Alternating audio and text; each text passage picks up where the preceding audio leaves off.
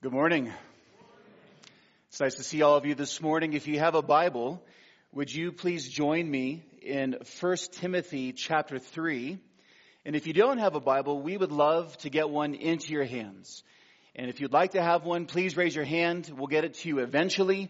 And please feel free to keep this Bible if you'd like to, or keep it and give it away to somebody else. Keep it and read it with someone else.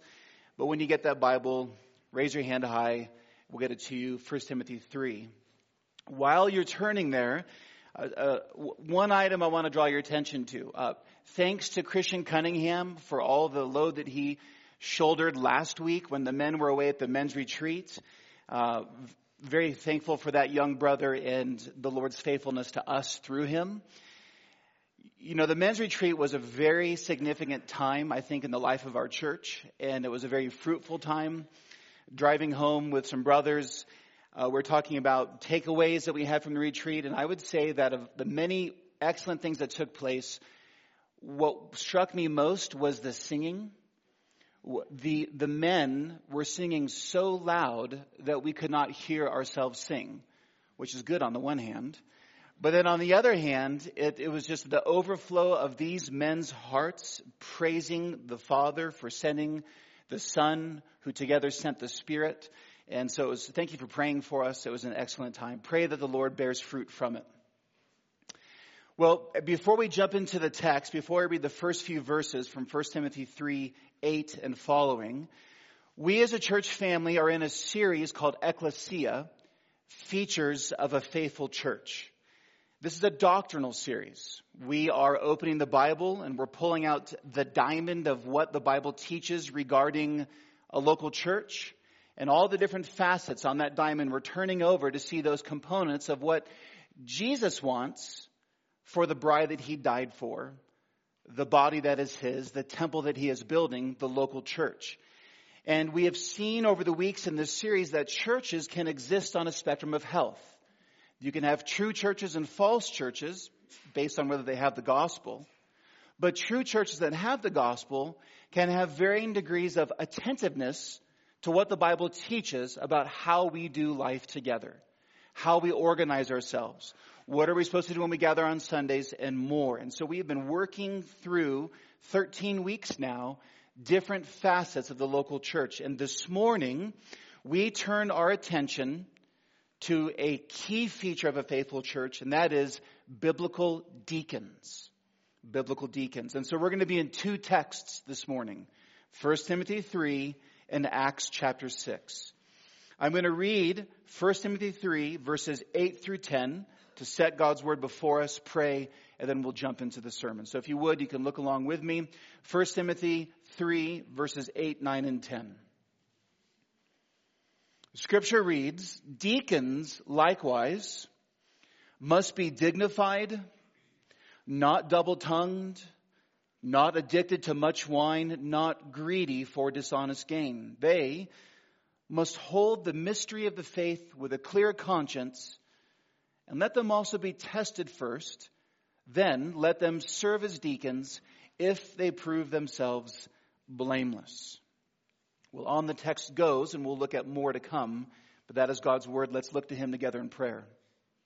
Father, this morning, we want to understand the church that your Son is building through his blood-bought saints and empowered by his Spirit. And so, Lord, we want to be attentive and be worshipers and good hearers of your word to receive and believe all that you would say.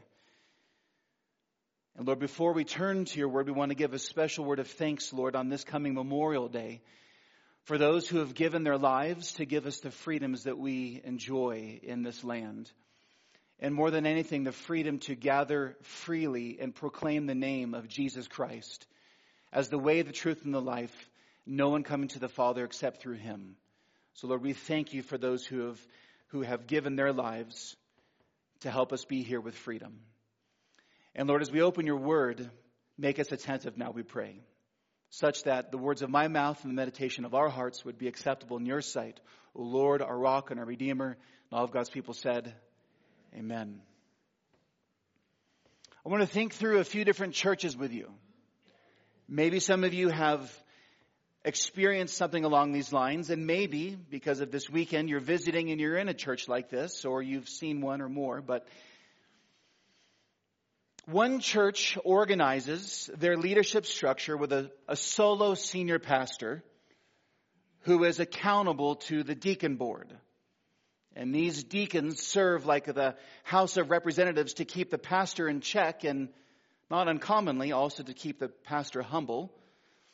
This type of deacon board is often made up of successful businessmen who wield a lot of power and influence in the community and the church.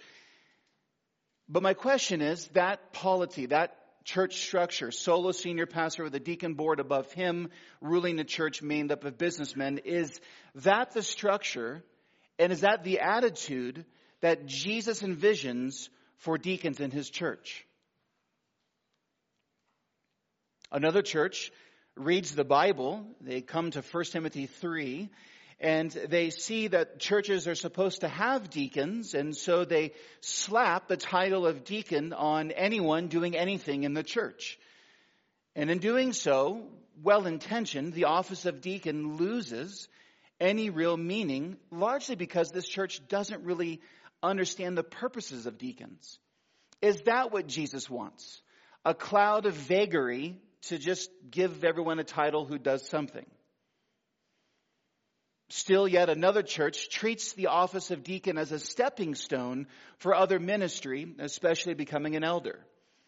This view, often unintentionally, undercuts, devalues, and confuses the roles of deacons in the church.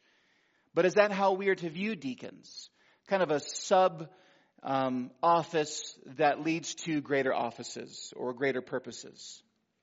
And yet still other churches have no deacons at all on the one hand, and yet on the other hand, they have unspoken expectations that the elders visit all the sick, visit all the homebound, all the hurting, all the wayward, all the destitute. That the elders solve all the problems, solve all the conflicts in the church. The pastors and elders keep the books and the grounds clean, do all the counseling, and are on every other committee that exists. Is that Jesus' plan for elders and no need of deacons? It's a choose it if you want it office.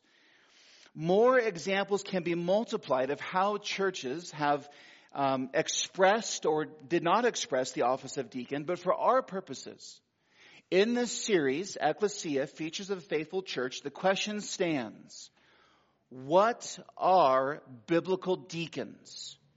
And how do biblical deacons contribute to faithful churches? And so this links to other topics that we've looked at in this series. We've looked at members of a church holding the keys of the kingdom together to vet and affirm baptisms and the Lord's Supper and church discipline. Then we shifted our attention to the role of elders in the church and the role of preaching, and now the role of deacons. And one thing I said about elders is that if we get the offices and roles wrong, we open ourselves up to all manner of potential error, unintentionally, being an unfaithful church. Faithfulness in the Bible is attentiveness to Christ's word. Our motives can be well intended and our heart in the right place, but that does not excuse inattentiveness or disregard or lack of careful thought for God's word and what Jesus expects of a local church. We are, by God's grace, blood-bought saints. God the Son became flesh for us, truly God and truly man, lived in our place, died on the cross for our sins, rose from the grave for our justification, ascended into heaven and poured out his Spirit, not so that we can invent church, because he cares deeply about us, but rather we could be attentive to what he says in his word about what it means to be us. And so that's where we're going. We're going to see that we need to be unbelievably overflowing with gratitude and thanksgiving for the amazing gift of biblical deacons. And so if you're taking notes this morning, the outline comes to us in 4 parts. Here they are. Point number 1. Faithful deacons are qualified official facilitators of ministry. Faithful deacons are qualified official facilitators of ministry. And that's at our text at hand, 1 Timothy 3, 8 through 12. Then we will turn our attention to Acts 6, verses 1 through 7. And for point number 2, we will see that faithful deacons protect, diffuse, unify, and mobilize the church. And then for point number 3, we'll turn our attention back to 1 Timothy 3. And we will see that faithful deacons gain great confidence in the faith. And then we will close our time with 6 ways we can respond to deacons and their ministry. And that's where we're going this morning. If you would, point number 1, 1 Timothy 3, verses 8 through 12. Faithful deacons are qualified official facilitators of ministry. 1 Timothy 3, verse 8. Scripture reads, "Deacons likewise must be dignified, not double-tongued, not addicted to much wine, not greedy for dishonest gain. They must hold the mystery of the faith with a clear conscience. Let them also be tested first, then let them serve as deacons if they prove themselves blameless. The women or their wives," there's a textual issue here, verse 11, "likewise must be dignified, not slanderers, but sober-minded, faithful in all things. Let deacons each be the husband of one wife, managing their children and their own households well." Faithful deacons are qualified, official facilitators of ministry. The first thing that we need to do, I just keep throwing out this word deacon. It's in your Bible right there. You see it there in the beginning of verse 8, deacons likewise. But we need to talk about what the word means before we talk about what the office does, because then we can know what the office does based on what the word means. The word deacon is essentially a transliteration from the Greek diakonos, and it means servant. So we need to talk about the idea of servant before we move forward. Importantly, in the Bible, servant is not a vague idea or cloudy word of independence like we treat it in our own culture. If you run in Christian circles, if you've been part of a church for a long time, people will talk about service. In fact, this is a worship service, and we talk about service, but we treat these worship services as optional, and we also treat our actions and interactions with the church as optional. And so really what we do is we serve on our own terms as we feel like it. But in the Bible, servant, as I said, isn't a cloudy idea. In the Bible, to deacon or to serve is always tied to getting something done at the behest of a superior, as one Greek dictionary defines it. Another Greek dictionary defines the idea of deacon or service as a term to be understood as one who executes a commission or a task. Why is this important for us to get this distinguishing factor? Because in our culture, even having crept into Christian circles, in our culture, service is about self-actualization and self-fulfillment if we feel like it. We serve on our own terms, so really we're volunteers, not servants. We do what we feel when we feel like it in our culture. So philanthropy and other types of things oftentimes are done in a self-centered fashion to make us feel a certain way. In the Bible, service is about self-denial, not self-gratification. In the Bible, service is about self-denial for the sake of others, as Jesus says, taking up our crosses and following Him.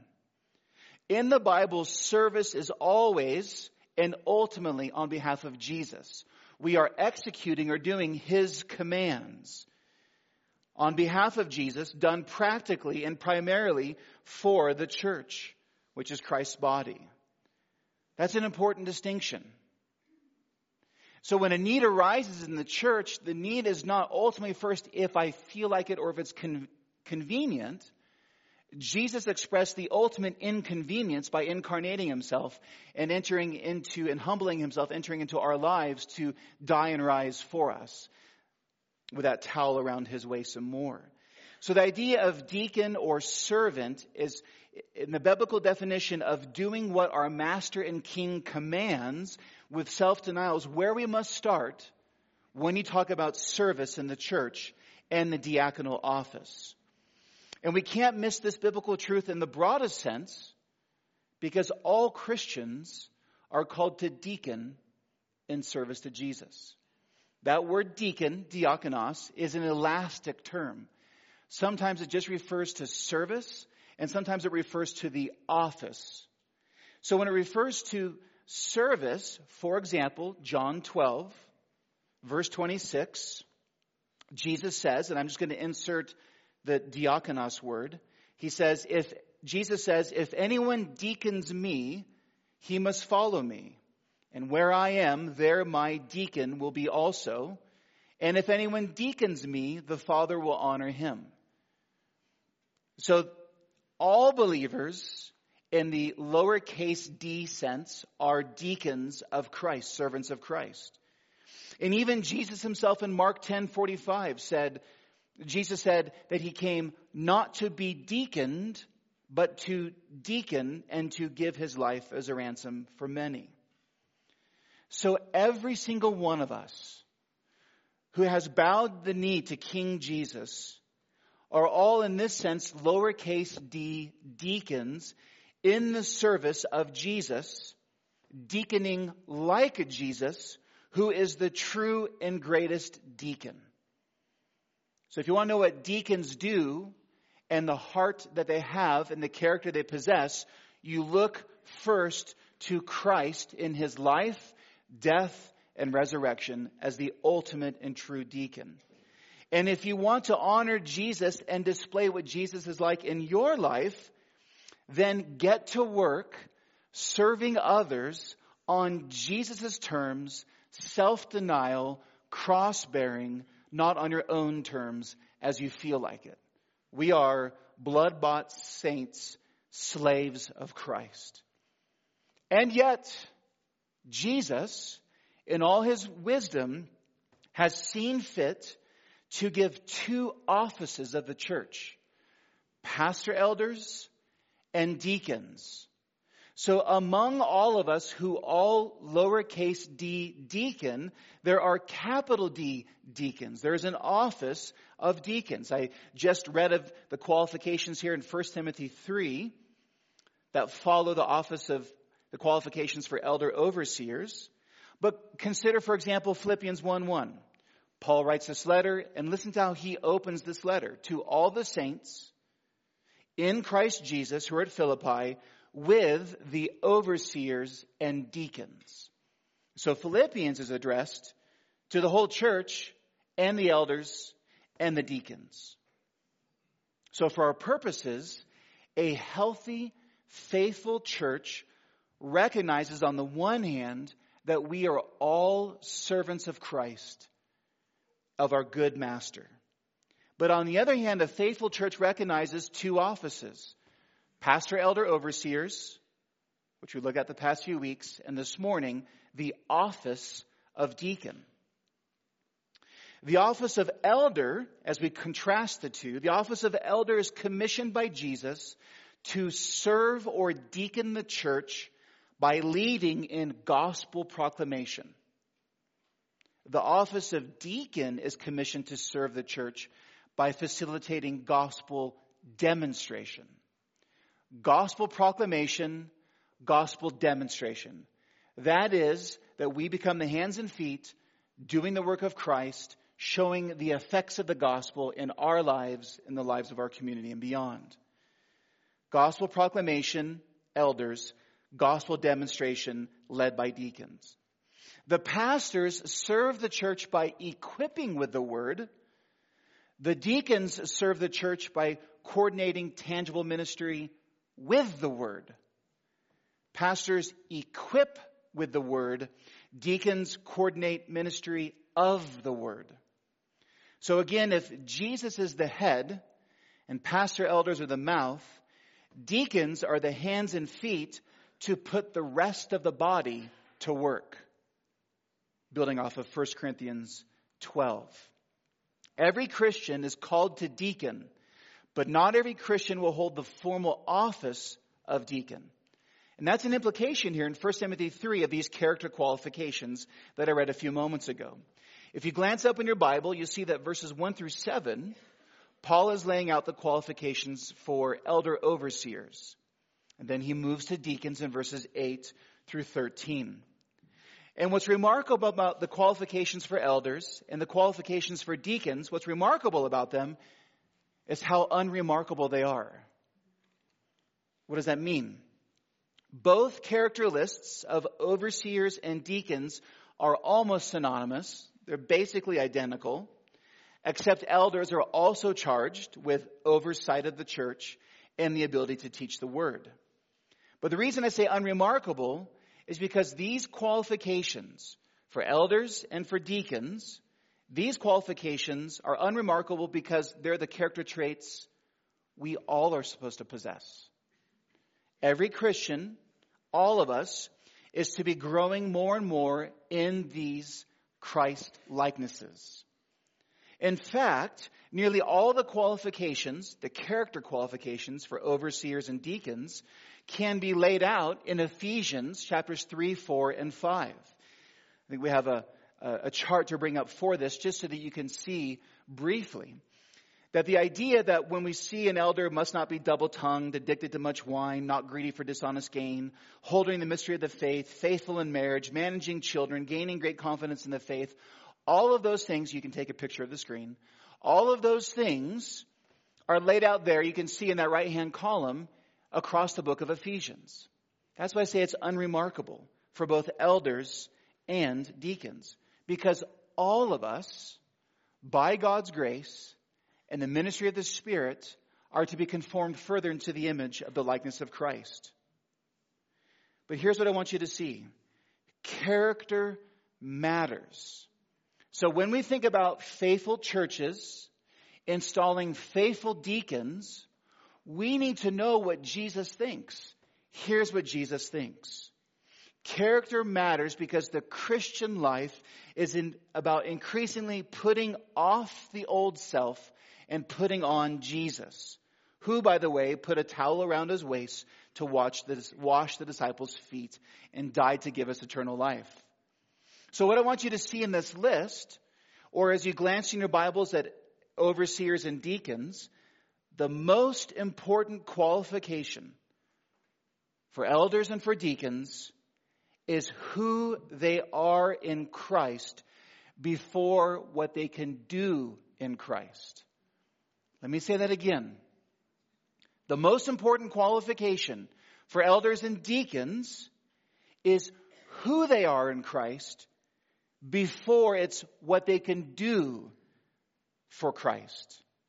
In the Bible, character is always primary. Competency is always secondary. Why am I saying this? Because we live in a culture that prides competency without regard to character. Case in point, politics.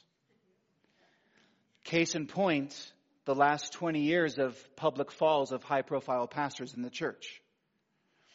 But Jesus cares about our character. Now, these are not lists of perfection. There is no perfect Christian. We will not be perfected or glorified until we enter into glory and receive our new bodies and more.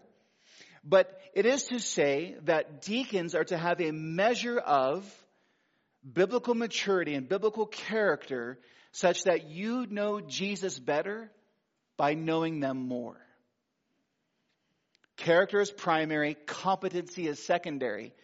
But don't mishear that competency doesn't matter. It absolutely does. So if an elder is characterized as mismanaging his oversight of the church or mishandling the word of God, if a deacon or deaconess is not competent in their areas of service to the church, they shouldn't be in the office until they grow in those areas.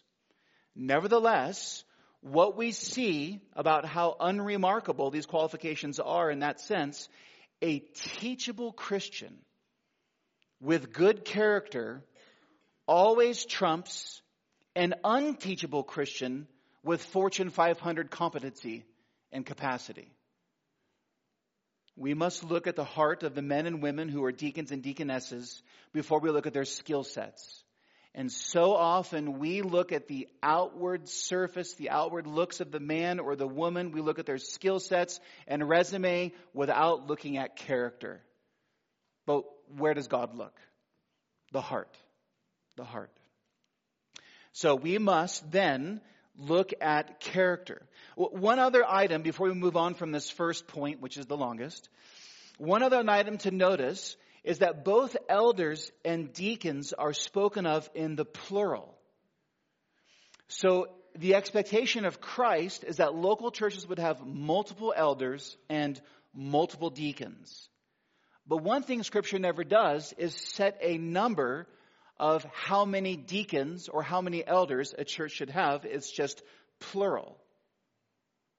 You build on top of that, Ephesians 4 is explicit that Jesus gifts pastors to the church, pastor elders. 1 Peter 4 is implicit that God gifts deacons or servants to the church. So if the offices of elder and deacon are gifts of God to the local church, we should not presume upon the Lord to set a number as how many we think He should give us. We can pray for a certain number of elders.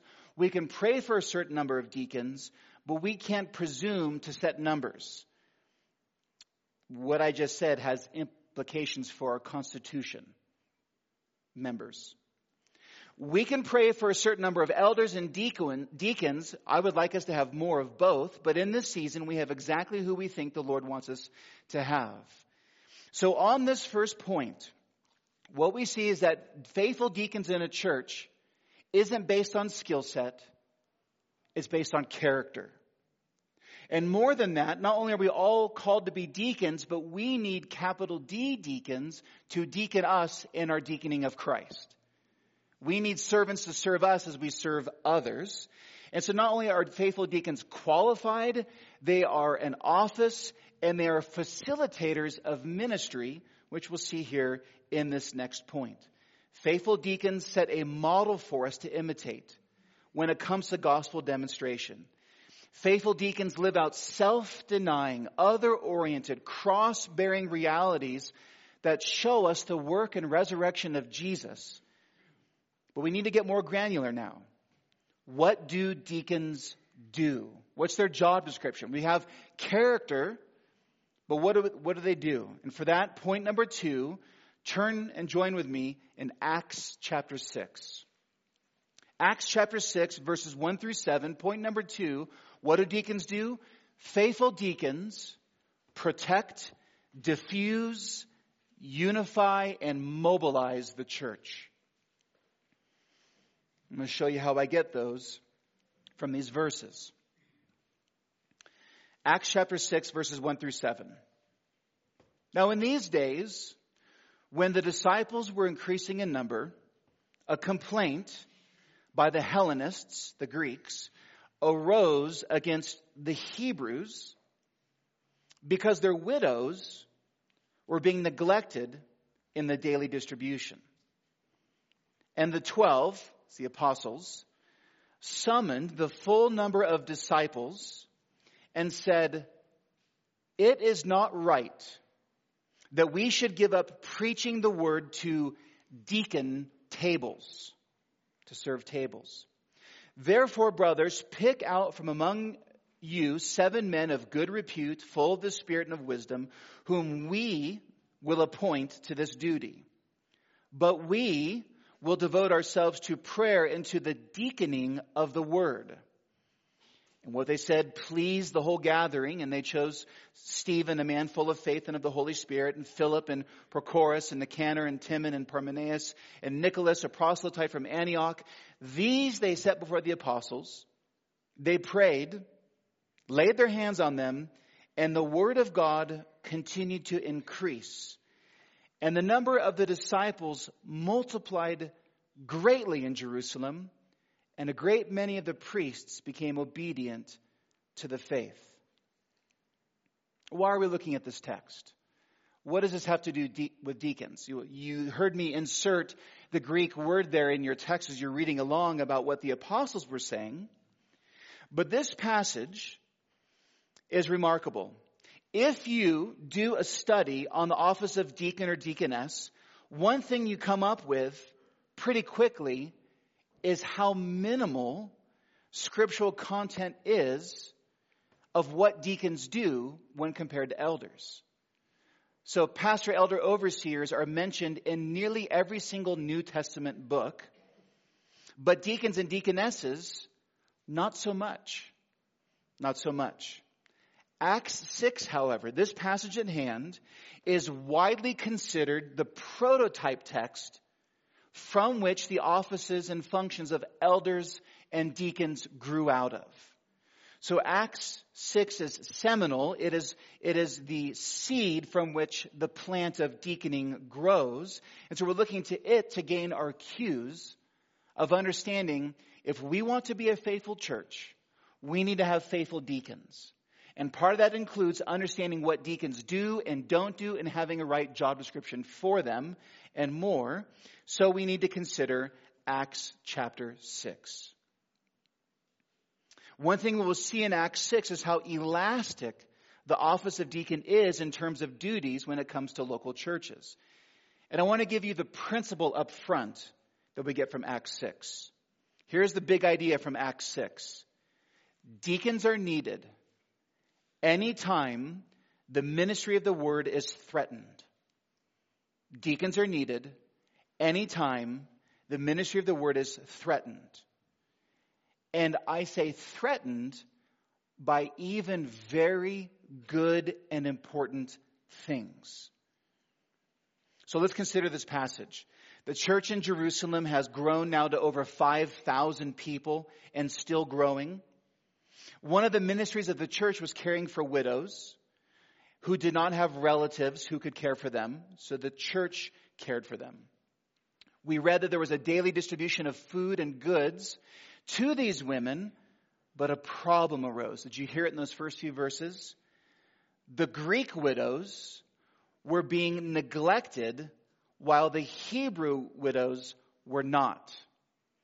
That looks a lot like the sin of partiality or favoritism. And the text says in verse 1, so subtly, a complaint arose. Right, so you have a 5,000 person plus church. This issue is going on with these widows, and then a complaint arising all the way to the 12 apostles. Think about this for a moment. We could apply it to our church or think through other churches. Think about this moment.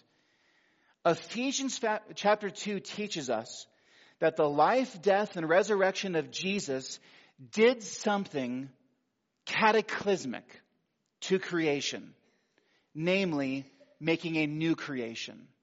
When Jesus lived and died and rose, Jesus rose as new creation. And for all of us who believe in Jesus, who repent of our sins and renounce our sins, when Jesus rose from the grave, he rose inaugurating the new creation. And all of us who believe in Jesus become part of that new creation. Ephesians 2 uses the language of a new man in Christ. We are literally a new humanity. Jesus' gospel work in Ephesians 2 tore down all the dividing walls of humanity, especially the dividing wall of the old covenant between Jew and Gentile. And so this moment, you're reading this in your morning devotions and you kind of blow by this passage, but if you pause and anchor yourself and think, this moment about feeding widows in the local church threatened to build back up the walls that Jesus tore down in his death and resurrection. This moment with widows was in danger of functionally undoing all of Jesus' gospel work and turning the good news back into bad news and separating humanity. In other words, in Acts 6, this infant church, the first church, 5,000 people, the unity of the church was at stake. The fellow love of brothers and sisters for each other in Christ was at stake. The gospel witness of the church was at stake to the unbelieving world around them. Now, what would you expect to happen if you were writing this story? If you were there and you're looking down and God tapped you on the shoulder and asked you to solve this problem, what would you expect? If the brand new church was threatening to bite and devour and tear itself apart, I think that if you're like me, you'd expect to say, Pastor, apostles, fix it, emergency. Bat phone, signal in the sky, elders, go take care of this. That's what I would think would happen. I would think that we'd be sitting at the elder table as brothers thinking, oh, there's this crisis. Our widows aren't being cared for. Guys, we need to go solve this problem. Pray, solve. What do the apostles do in this text? They say something unbelievably shocking to my ears.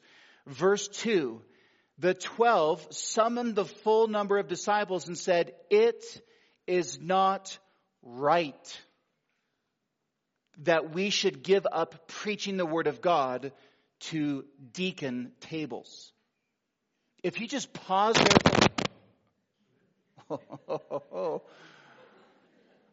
I won't move anymore during the rest of the sermon. I can't move my hands now or preach. If we pause here, we see the apostles' calculations that there was an even greater threat to the church than this looming threat of division. The greater threat to the church was giving up preaching the word, the only thing that could ultimately solve this problem that they had. The apostles even attach a moral imperative, implying it would be wrong. It would be wrong in Jesus' eyes. So they say it is not right for us to go solve this problem ourselves. Meaning the church should agree, yes, apostles, it's not right to give up the preaching of the word of God. That means that the church should guard the ministry of the word above all things. We've seen that the past weeks. If there's nothing else in the church, there's to be the proclamation of all of Christ from all of Scripture. But this fracture line has the potential to rip through the church such that they bite and devour one another to death. What are they to do? Verse 3, therefore, brothers, pick out from among you 7 men of good repute, full of the Spirit of wisdom, whom we will appoint to this duty. You can see that Paul would later develop this in 1 Timothy 3 of those character qualifications. Verse 4, but we will devote ourselves to the prayer and ministry, deaconing of the word. So picking 7 men of good character and competency pleased the church. The apostles appoint them. These men served or deaconed the tables instead of the apostles. And most likely these proto-deacons facilitated the ministry of the widows by overseeing the task of marshaling other believers. So it's not that these 7 men deaconed the tables for a multitude of widows. They probably most likely built teams that they oversaw to do that work as well. So not only does this text in Acts 6 describe and delineate duties of gospel proclamation and gospel demonstration, it also shows us that important as feeding widows is, the diaconal ministry serves to diffuse problems on the one hand and create unity on the other hand. That is an important takeaway. These first deacons guarded the primacy of the ministry of the word. They protected the church by diffusing and unifying, and implicitly they mobilized the church to be doers of the word and not hearers only. That's why we praise God for deacons, and that's why faithful deacons are so necessary. As one author has called them, they are shock absorbers in the church. They are word protectors. They are problem anticipators, problem solvers, and unifiers, deacons are the unsung heroes and hidden brothers and sisters who behind the scenes keep us and together. A major grace gift of Jesus to the church are faithful deacons who view their task as both freeing up the elders to do word ministry and keeping us filled with brotherly love for one another. The principle of this passage is that deacons are needed anytime the ministry of the word and prayer are threatened or diluted in the local church, even by the most monumental things such as widows being neglected along ethnic lines. This means also that deacons serve in the church as assistants to the elders, taking on tasks delegated and appointed by the elders, as we read in Acts 6. One author reflects on this passage. He says, "Make no mistake, the apostles did not delegate the problem because it wasn't important. The apostles delegated the problem because it was so important. But they had to calculate the cost. If we ourselves go solve this problem, we will neglect the primary thing Christ has called us to do in preaching the word, and that will ultimately hurt the church more than this moment." Both were needed. To think more broadly of what deacons do and to think more historically. Remember this, the question here is, what then do faithful deacons do? And I'm arguing from Acts 6, anything that threatens the word. So, by way of a brief historical survey, one historian notes, in the first few hundred years of the church, here's what deacons did. He says, deacons visited martyrs who were in prison. Deacons clothed and buried the dead. Deacons looked after the excommunicated with the hope of restoring them. Deacons provided the needs of widows and orphans. Deacons visited the sick and those who were otherwise in distress. In a plague that struck Alexandria, Egypt in the year 259, deacons were described by an eyewitness as those who, quote, visited the sick fearlessly, ministered to them continually, and died with them most joyfully. What I want you to see from that historic example above and Acts 6 at hand, deacon ministry is largely and historically people ministry. Deacon ministry, biblically and historically, is largely people ministry. Long-term care of members in need, coordinated and carried out by the deacons in contact with the elders. I want to reiterate this point because the long historic list I just read is often viewed as only the work of the pastors and elders. But like the problem in Acts 6, when very good and very necessary things threaten the ministry and unity of the church, more deacons are needed. So deacon work facilitates people work. Deacon work mobilizes the church to do the work. So praise God. Thank you, Jesus, for the deacons that He has gifted us. Caleb for missions, Laura for women's ministry, David for facilities, Jeff for administration and tech, not to mention former elders such as Preston with scouts, Gary with men's ministry, Alan with evangelism, and behind them are teams of you who serve. And that's not even to mention those who are in deacon-like roles, but don't bear the title, working with kids and youth and security and helps and Caroline, sound, visual media, library, pastry ministries, and more. That all serve behind the scenes to serve and equip us. So what do deacons do? Deacons do anything that threatens the ministry of the word in the church, and many times that's long-term care for people in need. Which leads to point number 3. The points are getting shorter, you're welcome. Point number 3, faithful deacons gain great confidence in the faith. Faithful deacons gain great confidence in the faith. Back to 1 Timothy, chapter 3, verses 9 and 10 and 13. Listen to these verses. They, the deacons, must hold the mystery of the faith with a clear conscience And let them be tested first, then let them serve as deacons, if they prove themselves blameless. Verse 13, for those who serve well as deacons, listen to this, gain a good standing for themselves and also great confidence in the faith that is in Christ Jesus. What does that mean? Deacons are not teachers of the word formally, but they are to be competent theologians and know their Bibles well. They are, verse 9, to hold the mystery of the faith with a clear conscience.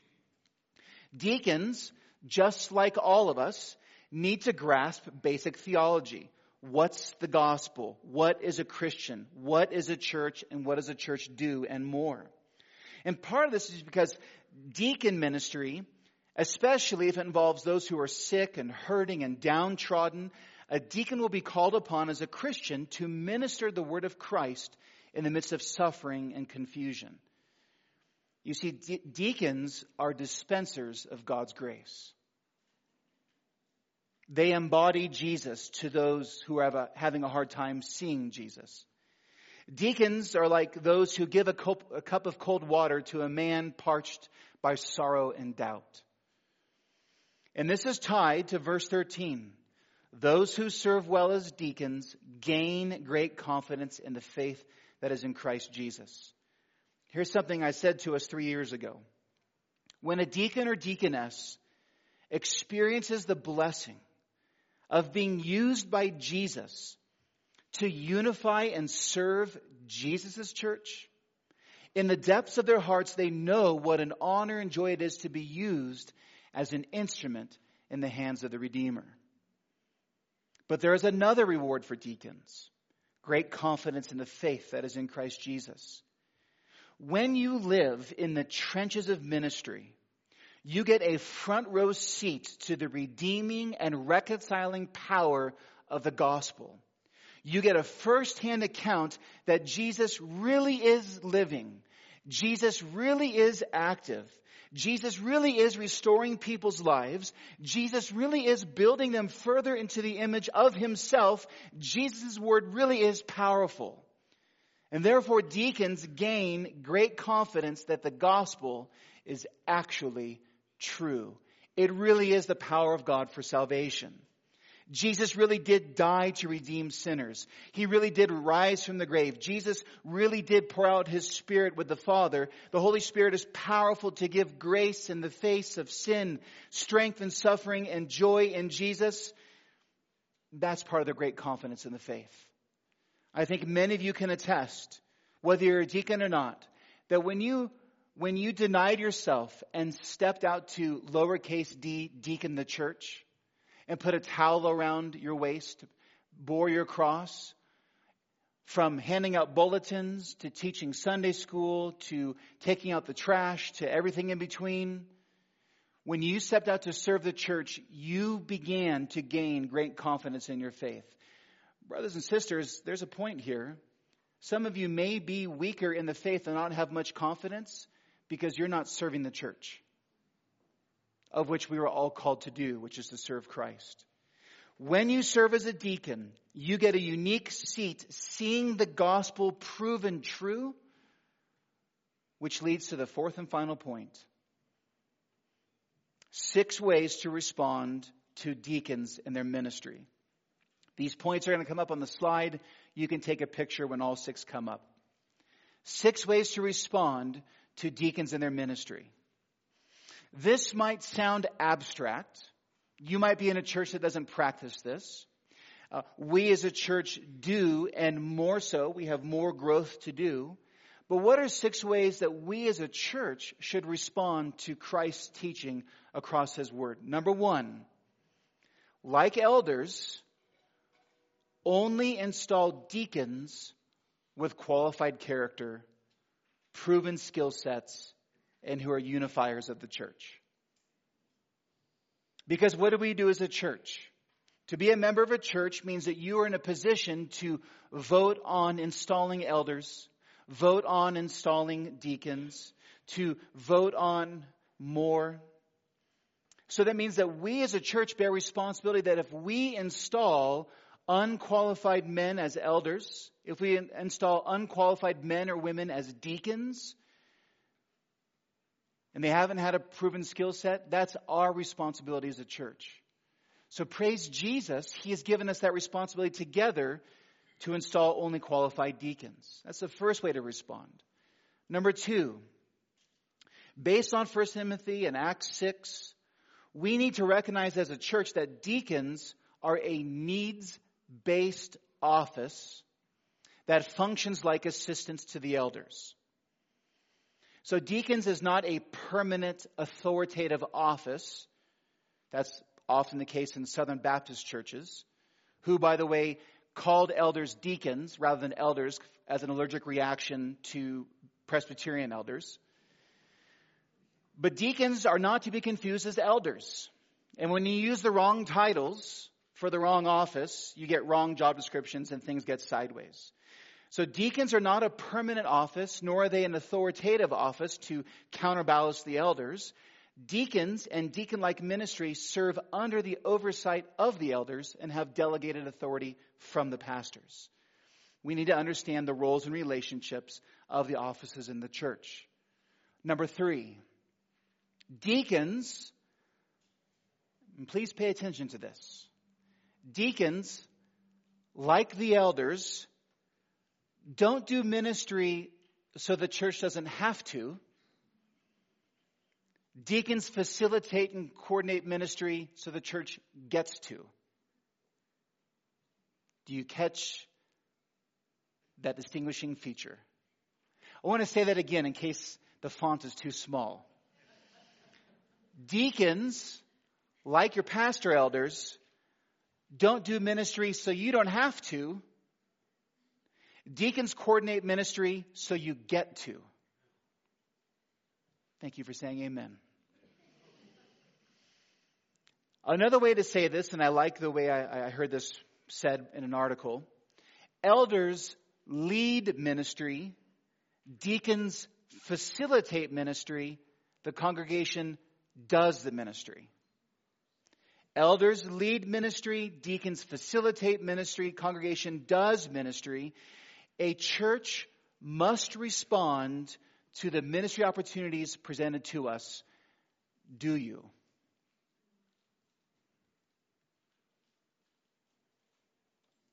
Lengthy pause. Conviction goes up. You've heard me say before that the Christian life comes with rolled up sleeves and a towel around its waist.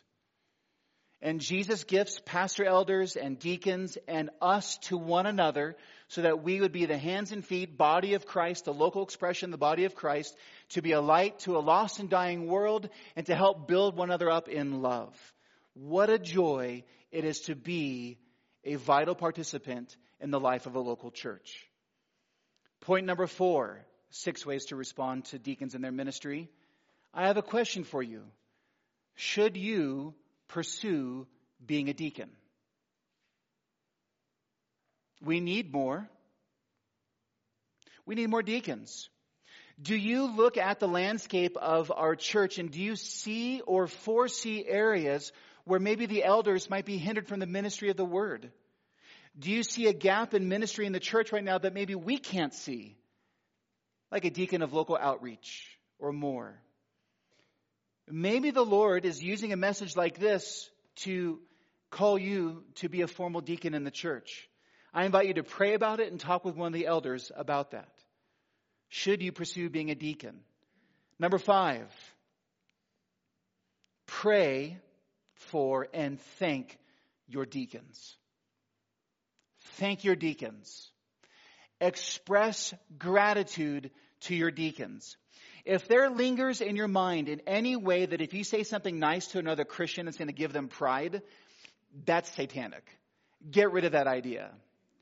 Our task is a ministry of encouragement, not discouragement. And as I said earlier, our deacons and deaconesses are the unsung heroes of the church, unifying us, serving us, making all of this happen and more. Praise God for deacons. Thank them. Ask what you can pray for. and then say, and how can I help you in your ministry? Thank deacons. Deacons labor hard behind the scenes, and they are doing us great gospel good. And not only should you look for ways to join them in their ministry, but express your gratitude for it. And finally, and most importantly of all the important things, is this. Recognize the love and ministry of Jesus through your deacons. It's all, always, and ever about Jesus Christ. We are His bride, we are His body, we are His temple. And the ministry and offices that Jesus establishes in the church is His Spirit working in us, for us. So your pastors and elders, your deacons, and one another, we're really just moons reflecting the light of the sun, that is Christ, in His glory. We're mirrors in whom you should see the face of Jesus. Recognize that when your deacons are deaconing, they are there to help you see and savor Jesus all the more. That when we look at the imperfections of your pastors and elders and the imperfections of your deacons, you're getting a foretaste and glimpse of what King Jesus is like, how He fiercely loves and builds His local church with His word and more. The officers of the church are gifts of God to bless and build you, to equip and serve you. The officers of the church should give you that imperfect but unique glimpse of what Jesus is like, and for our deacons especially, elders too, what Jesus was like on that night when He put the towel around His waist, washing the feet of the disciples. I think that I can say for all of your deacons, what would make them most happy and joyed in the Lord is if you, as you considered them and what they do for us, you said to them, I know Jesus better and appreciate Him more for what you do for this body. Thank you. Praise God for deacons. Amen. Lord, we thank You for Your gospel grace.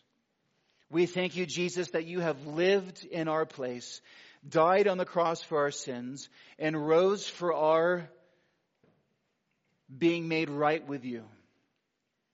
Lord, we need to be strengthened by Your grace continually. We need to meditate on Your gospel perpetually. And we ask that in this place, that You would do the ministry of Your word, the deaconing of Your word, to save the lost, call back the wayward, strengthen the hurting, clarify the confused, and build Your church. To that end, Lord, Father, we commit this all into Your hands through the priceless name of Jesus, in whose name we pray. Amen.